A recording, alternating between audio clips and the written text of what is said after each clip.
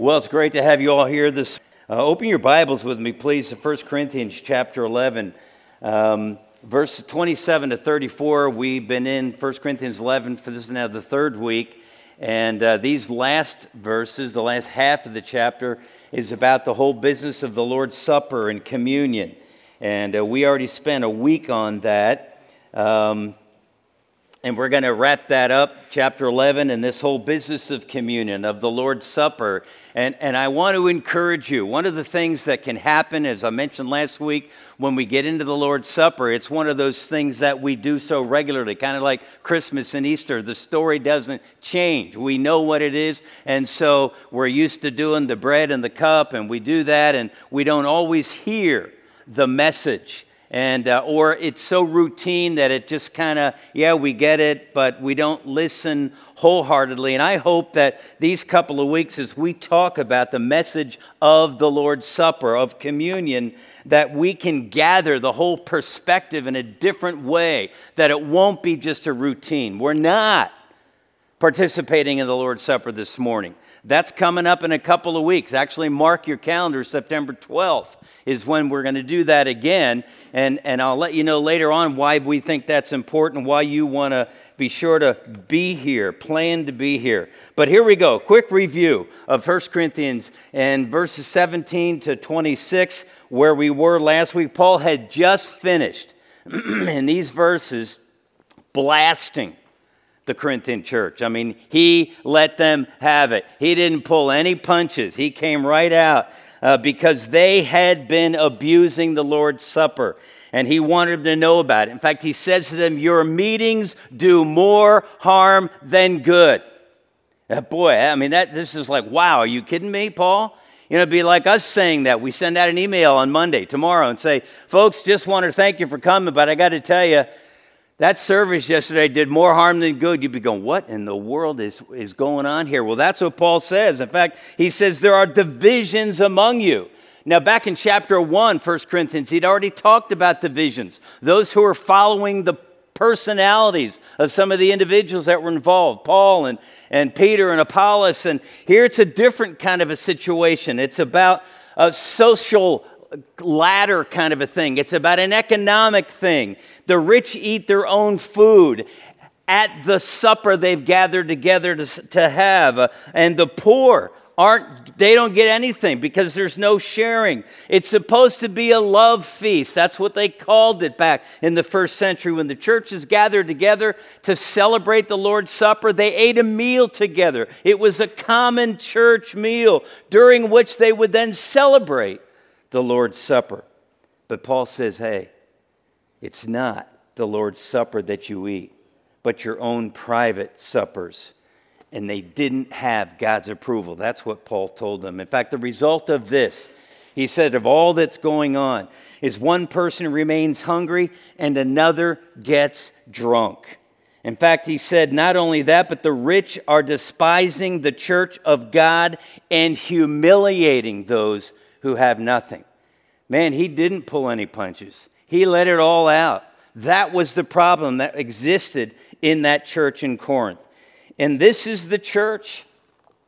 Paul's not talking to just a bunch of people who don't know any better. He's talking to the church, God's people, people who ought to know better, people who ought to be sharing together in the Lord's Supper, people who ought to be remembering that what Jesus did to make them one with God the Father. That's what they were celebrating. That's what they were remembering. The death of Jesus on the cross to pay the penalty for our sin, to make it possible for us to get right, to be declared righteous before the God in heaven. But it also should have been God's people celebrating together that oneness that we have with each other as those who know Jesus Christ, as those who have had our sins forgiven because we've believed on the work of Christ on the cross, because we understood that Jesus died in our place for our sins. But that's not what was happening. They were divided. We get to verse 23, and Paul says, pay attention now. I received from the Lord. And he goes on to say how that Christ took the bread and he broke it. And he said, this is my body, which is for you. And then it says that he took the cup and he said, this cup is the new covenant in my blood, which has been given for you. And then he says, verse 26, for whenever you eat this bread and drink this cup, you proclaim the Lord's death until he comes. You proclaim the Lord's death till he comes. Now, I don't know about you, but I don't ever remember really being in a Lord's Supper, a communion service, when at that time we took the bread or took the cup, somebody yelled out and proclaiming the truth of the gospel. That's not what Paul's talking about. But what does he mean when he says you proclaim the Lord's death when he comes, when you partake of the Lord's Supper? Well, proclaiming is what should have been happening when they ate and drank. It was eating the Lord's Supper. That should declare loud and clear what we believe that Jesus did for us. It was a visible announcement. Some of you would recognize it when I said an object lesson. I don't know if they still call them that these days, but when you have some kind of a visual aid or something, but that's what we do when we celebrate the Lord's Supper. We've got the plate of bread and we've got the cup of juice, and that's representing the body and the blood of Jesus Christ. And the idea of proclaiming is to make known publicly, to spread the news abroad, loud and clear. But Paul's saying their actions didn't proclaim the Lord's death. In fact, their actions proclaimed their own selfishness rather than Christ's selflessness. It proclaimed a lack of love and care for the hungry and needy members of the church. It proclaimed division with the haves and the have-nots. It did not proclaim the unity of the church that should have been existent and that Paul had already taken 4 chapters in his letter to talk about. Rather, it proclaimed that there was a group of people who didn't care about another group of people within the church that were right there together. A group of people who did not pass the test of God's approval. And Paul said, it is not the Lord's Supper that you eat. When the church gathers together to celebrate, to remember the Lord's Supper, it is to remember what Jesus did on the cross for us, so that we are provoked in our hearts.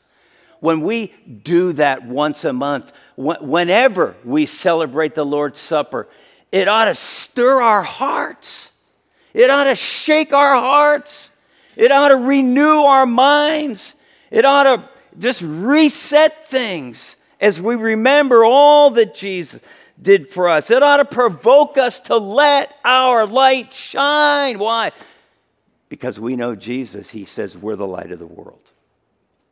The light of the world, the salt of the earth, but we ought to let that light shine so the people will see the reality of what Jesus did for us. That's proclaiming his death. In the moment, when we're partaking right here in the auditorium, as well as afterwards when we leave and go back out into the communities where we live, we ought to be letting our light shine. The time together around the Lord's Supper ought to be something that just charges us up. And though we only celebrate once a month, and the Bible doesn't specify how often that should be, but it ought to be something that recharges us. It's like the battery runs down. We're there. The first Sunday of the month is when we typically do it. Not always. We won't be in September. But when we do that, we kind of drained a little bit and we're refocused on the cross. We're refocused on what Jesus did for us. And it ought to be like we plugged in, like I plug in my phone battery every night when I go to bed, right? It's there right beside me because I know it'll die if I don't. And my alarm won't go off, and so it has to be recharged. So by morning, it's ready to go. And sometimes that's what communion can be. It reminds us of what Jesus did and fires us up all over again. Boy, that's what we need. And that's what the Lord's Supper ought to be. But the church of Corinth was not recharged. They were not proclaiming the Lord's death because they were focused on themselves and totally missing the point of what the celebrating and remembering of the cross was all about. So here's the takeaway for our time together this morning. Every time, if you're taking notes, want to write it down, whatever, every time you participate in the Lord's Supper, you need to focus on, you need to determine that you will proclaim the Lord's death until he comes. That's the point. That's what Paul says at the end of verse 26 there, chapter 11. That every time you participate in the Lord's Supper, you will determine that you're going to proclaim the Lord's death until he comes. Now, how do we do that?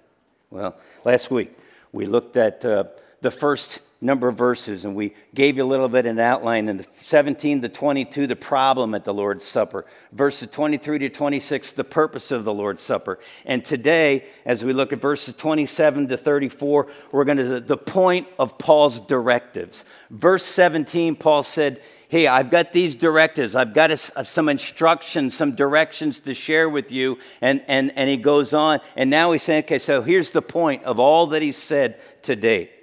1 Corinthians 11 and verse 27. So then, whoever eats the bread or drinks the cup of the Lord in an unworthy manner will be guilty of sinning against the body and blood of the Lord. Now, what does that mean? What's Paul talking about? In an unworthy manner. Many times we think that means, okay, we've come to celebrate the Lord's Supper. We've come to the auditorium at 9:30 on the morning. We've got the bread and the cup and all ready to go with communion, and we need to make sure that all the sin in our life is gone. That's how we think. But that's not what Paul's talking about when he says in an unworthy manner. You see, this word is not describing the condition of your heart when you come. What Paul is talking about is the manner or the way in which we show up on Sunday morning to observe the Lord's Supper.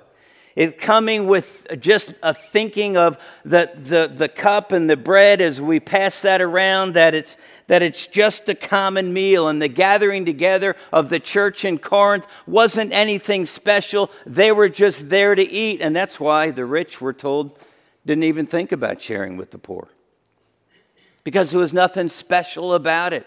And so in this business of coming in an unworthy manner, as we don't have that meal together, we don't have the common meal, or what they called in the first century the love feast. We just gather together with the bread that represents the body of Christ and the cup that represents the blood of Christ, and we celebrate Jesus' death on the cross, paying for our sin.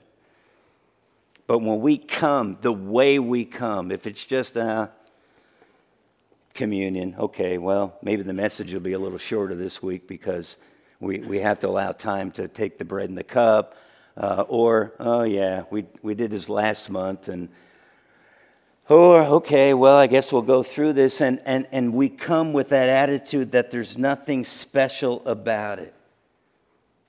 It's just we come with a different, wrong attitude, and the manner in which we come is not focused on Jesus.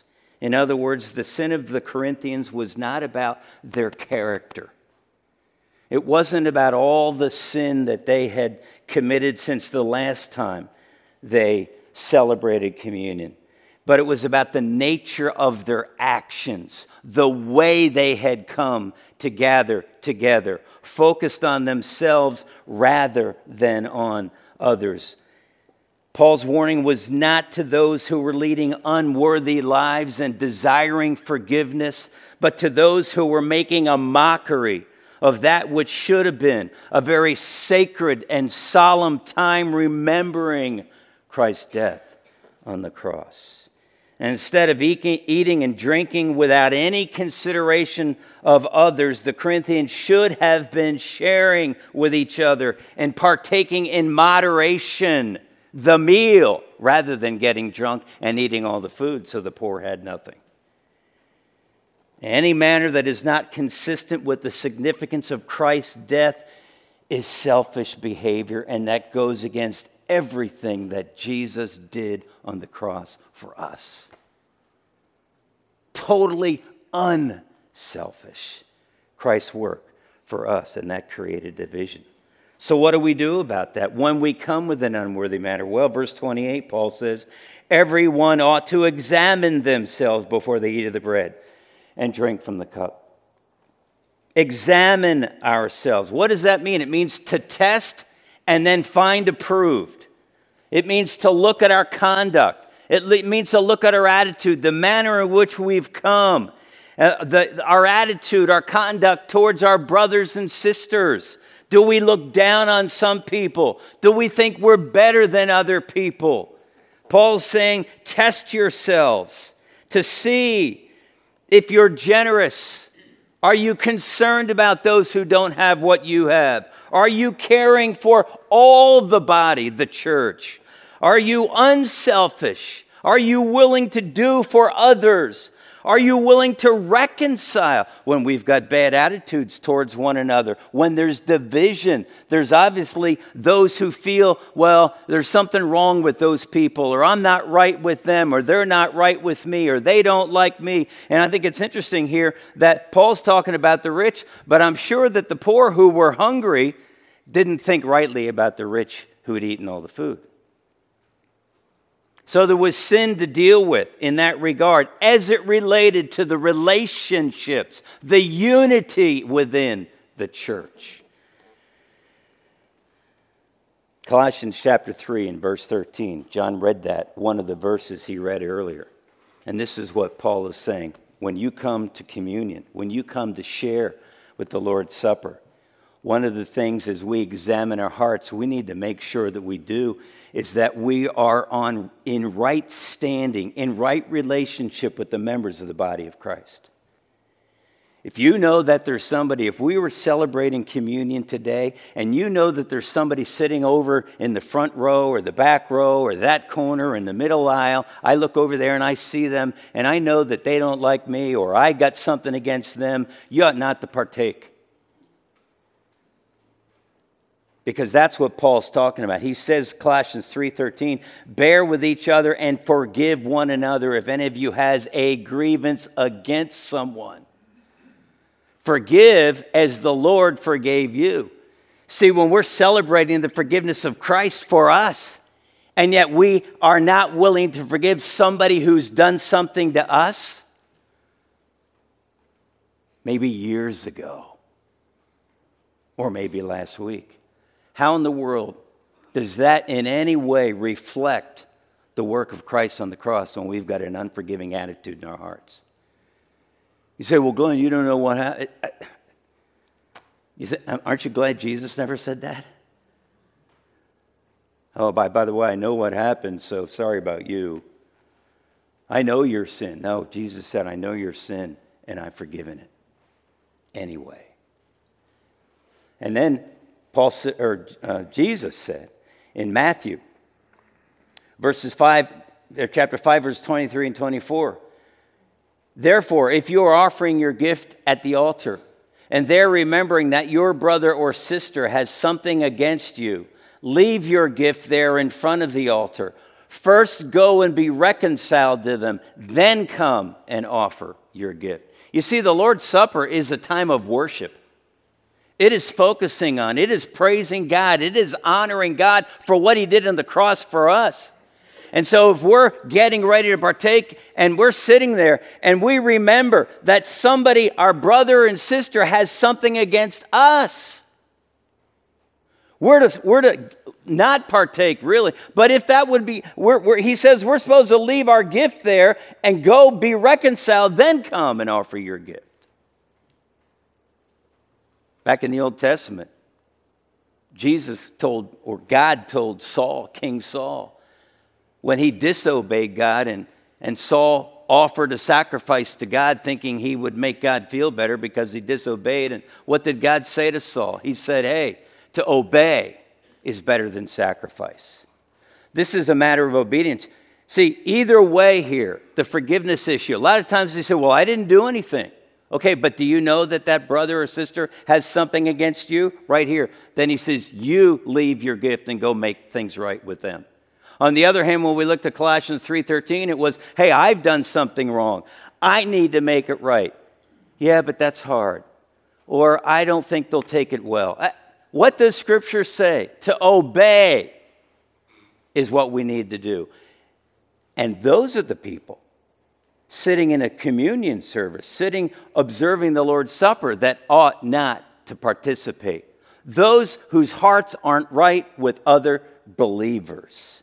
That's what Paul's saying. That's what the problem was. Or those who are not generous with what God has given them to meet the needs of others. That's what was happening. Those who let the poor go hungry while they had so much they were drunk and full. That's the examining of ourselves to see if we aren't right with a brother and sister in Christ. September 12th. It's 2 weeks, 3 weeks from today. If you're in that situation with a brother or sister in Christ, nobody else in the world but God knows about it, maybe. You have the responsibility before God, whether it's about communion or not, whether we're celebrating the Lord's Supper on the 12th or not, you have the responsibility to go and make things right with your brother and sister. You know what? In both situations, at the one hand, if it's your fault, you're supposed to go. On the other hand, if it's their fault, you're supposed to go. You see, there's no loophole. It's always our responsibility. That's what the Bible says is necessary when we examine ourselves to make it right. Verse 29, for those who eat and drink without discerning the body of Christ eat and drink judgment on themselves. Without discerning the body of Christ. Paul's saying how you think about each other. Do we recognize as you discern, as you judge what's going on within the body? Do you understand that we as God's people are one? That we are the church, that when we're gathered together to celebrate the Lord's Supper, we do that as a church. That's what the Bible talks about. That's when you celebrate. You don't celebrate it in your living room as a family, unless you're part of them. Now, we did that over this last year, this COVID stuff and the live streaming. We did that. You did at times. But we were together in that regard. But just on your own, celebrating the Lord's Supper in your backyard, just because, wouldn't that be a really neat thing?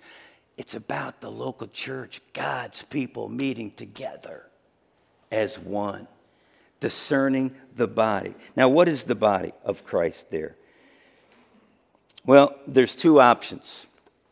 Some believe when it says the body, discerning the body of Christ, that's talking literally about Christ's body, as Paul had been talking about it there in 1 Corinthians chapter 11, when he's talking about the Last Supper and how Jesus was there with his disciples and how that he told them, hey, this is the last time I'll be eating with you because tomorrow I'm going to the cross, and this bread is my body and this cup is my blood. And so that's what some believe the body is. Others would say, without discerning the body of Christ, that it's the church.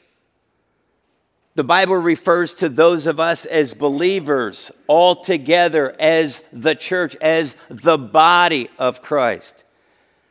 I take the position that it is the church because that's the context of what Paul's talking about. Yes, he was talking about the body of Christ and remembering what Jesus did on the cross for us, but I believe the whole context is focusing on the church and how they celebrate and how they remember what Jesus did, or in this case, how they abused together the body of believers. So I think that's what Paul is saying, discerning the body, the church, that we need to remember when we gather together, we're with the church, and that's a big deal. Verse 30, that is why many among you are weak and sick, and a number of you have fallen asleep. Why? Because they did not discern. They did not think about. They did not judge that they were with the church, the body of Christ. And as a result of their sin, we're told there, many are weak and sick, and a number have fallen asleep.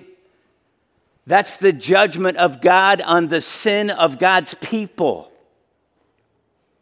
That's what was going on. Fallen asleep is Paul's term, the Bible's term for dead as a believer. God took the lives of some who knew Jesus because of the way they were participating in the Lord's Supper, because of their refusal to look unselfishly at the members of the body of Christ.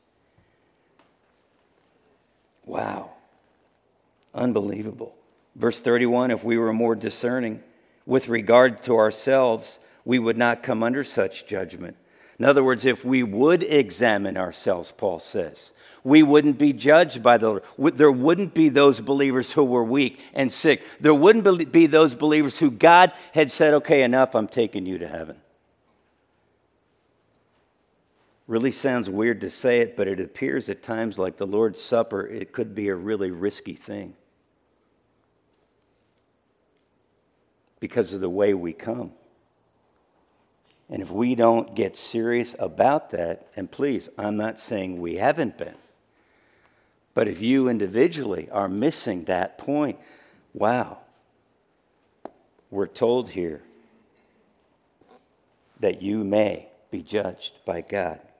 Verse 32, nevertheless, when we are judged in this way, when God does bring weakness into your life, physical weakness, makes you sick, physically sick, or takes your life, when we are judged in this way by the Lord, we are being disciplined so that we will not be finally condemned with the world. Boy. Hebrews chapter, you got to see this. Hebrews chapter 12 and verses 5 to 11. I don't have it on the screen. It's a longer text, but listen, folks, what Paul is saying when God disciplines his people. God disciplines those who know Jesus Christ. God loves us. Therefore, he disciplines us. He corrects us so that we won't be disqualified. Paul talked about earlier in 1 Corinthians about living our lives in a way so that we would not be disqualified. Chapter 9, running the race. And he says, man, after I've run the race, I don't want to be disqualified. And that's what the idea is here. God is disciplining those believers who were sinning as it relates to the Lord's Supper so that they wouldn't be disqualified, so that he wouldn't have to take their life. Hebrews chapter 12, verses 5 to 11.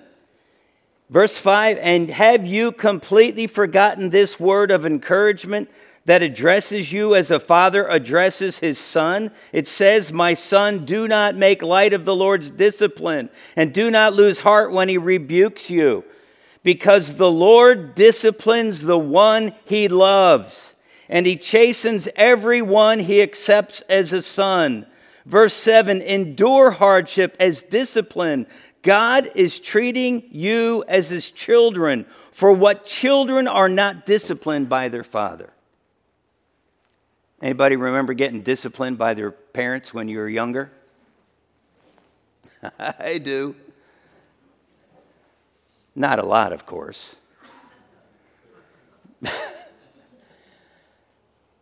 But just like we parents who love our children because we love them, we want them to learn and grow. We discipline them. That's a biblical principle. We don't have time to get into that whole child discipline thing, but Scripture is full of the need to train our kids to know the truth, to learn to obey. How many times do you say no to your kids? How many times does God say no to us? You see, Paul is saying here that because God loves us, when we're not operating in a way that honors him, and what was happening at the church of Corinth, they were abusing the Lord's Supper. He disciplined them. That's why some were weak and sick, and why God had to take some home, so that they wouldn't do more damage to themselves or to the church, to others. Now, we never know who that is. Sometimes it's easy to sit back, and folks, don't assume that everybody who gets sick as a believer is being disciplined by God, right? If you've had COVID this year, there must be sin in your life. Wow. That's not necessarily what Paul is saying. But he is saying that he deals with sin. He disciplines us. Why? Because he loves us. He wants to correct us. He wants to see us change our behavior and deal with the sin in our lives. That's what Paul's talking about. And in Hebrews chapter 12, the writer of the book of Hebrews says, listen, if you're not disciplined and if you're living a life of sin, you ought to be concerned, because if you're not being disciplined as one who says he's a believer, there's a good chance you're not a believer. Do you understand that? Who the Lord loves, he punishes. He disciplines. And if you claim to know Jesus Christ and then just live your life over and over and over, a pattern of years and years of disobedience to the Word of God, somewhere along the way, if God's not dealing with sin in your life, you ought to be concerned as to whether or not you really know Jesus. Because if you and I are a child of God, when we sin, God will deal with it if we don't. Now, that's the truth of the Word of God. That's what Paul's talking about. That's what he's saying happened there in the church at Corinth. Verse 33, so then, my brothers and sisters, when you gather to eat, you should all eat together. You should all eat together. This is the conclusion. So then, all right, with all that I'm saying, don't eat in an unworthy manner. The way you come to the Lord's Supper, your attitude, the manner in which you partake, not the sin that's been there. And it's not to say that you don't deal with that. John told us to confess our sin when it's there. Admit it, and he's faithful and just to forgive us that sin. But when we sit to examine our hearts at the Lord's Supper, it's not sit back and be concerned and worried, oh man, I hope I didn't forget anything, because if I forgot some sin in my life that I wasn't aware of, I didn't realize, maybe I offended somebody and they haven't told me and I didn't know it and I've sinned and I partake, oh no, I could be under God's judgment. That's not what it's talking about.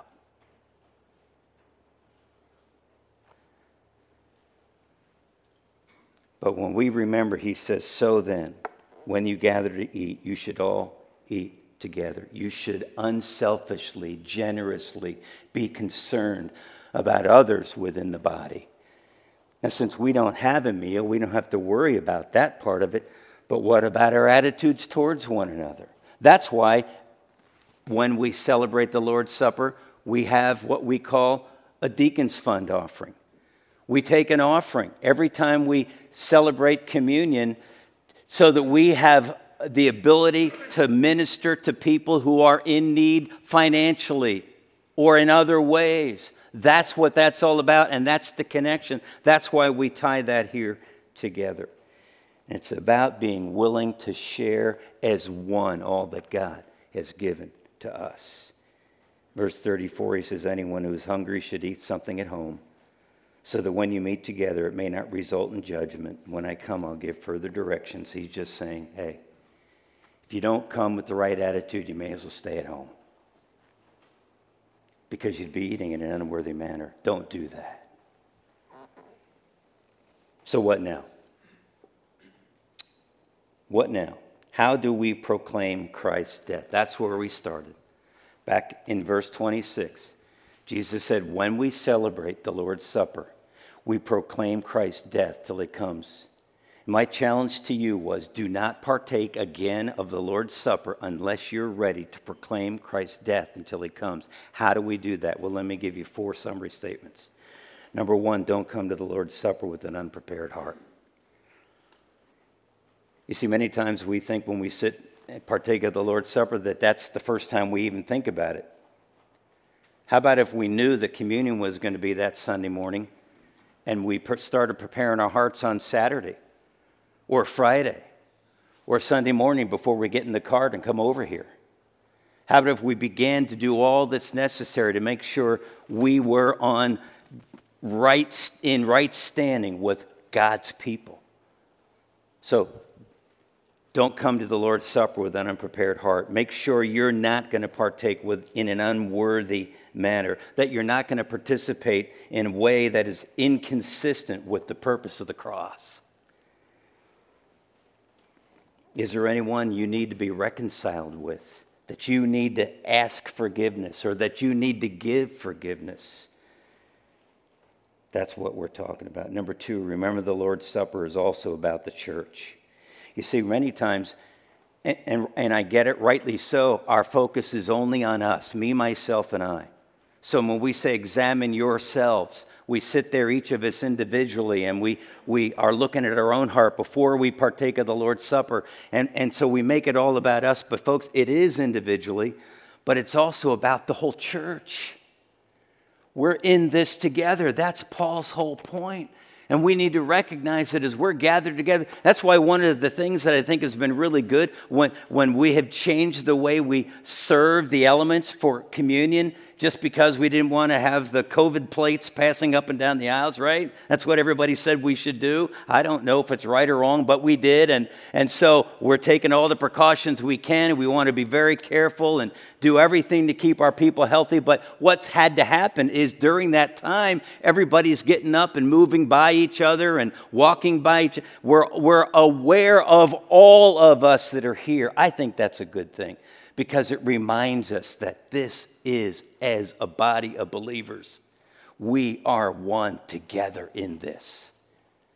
And Jesus died to save us and make us one with him, but he died and he saved us to make us one with each other. We are the church, the body of Christ.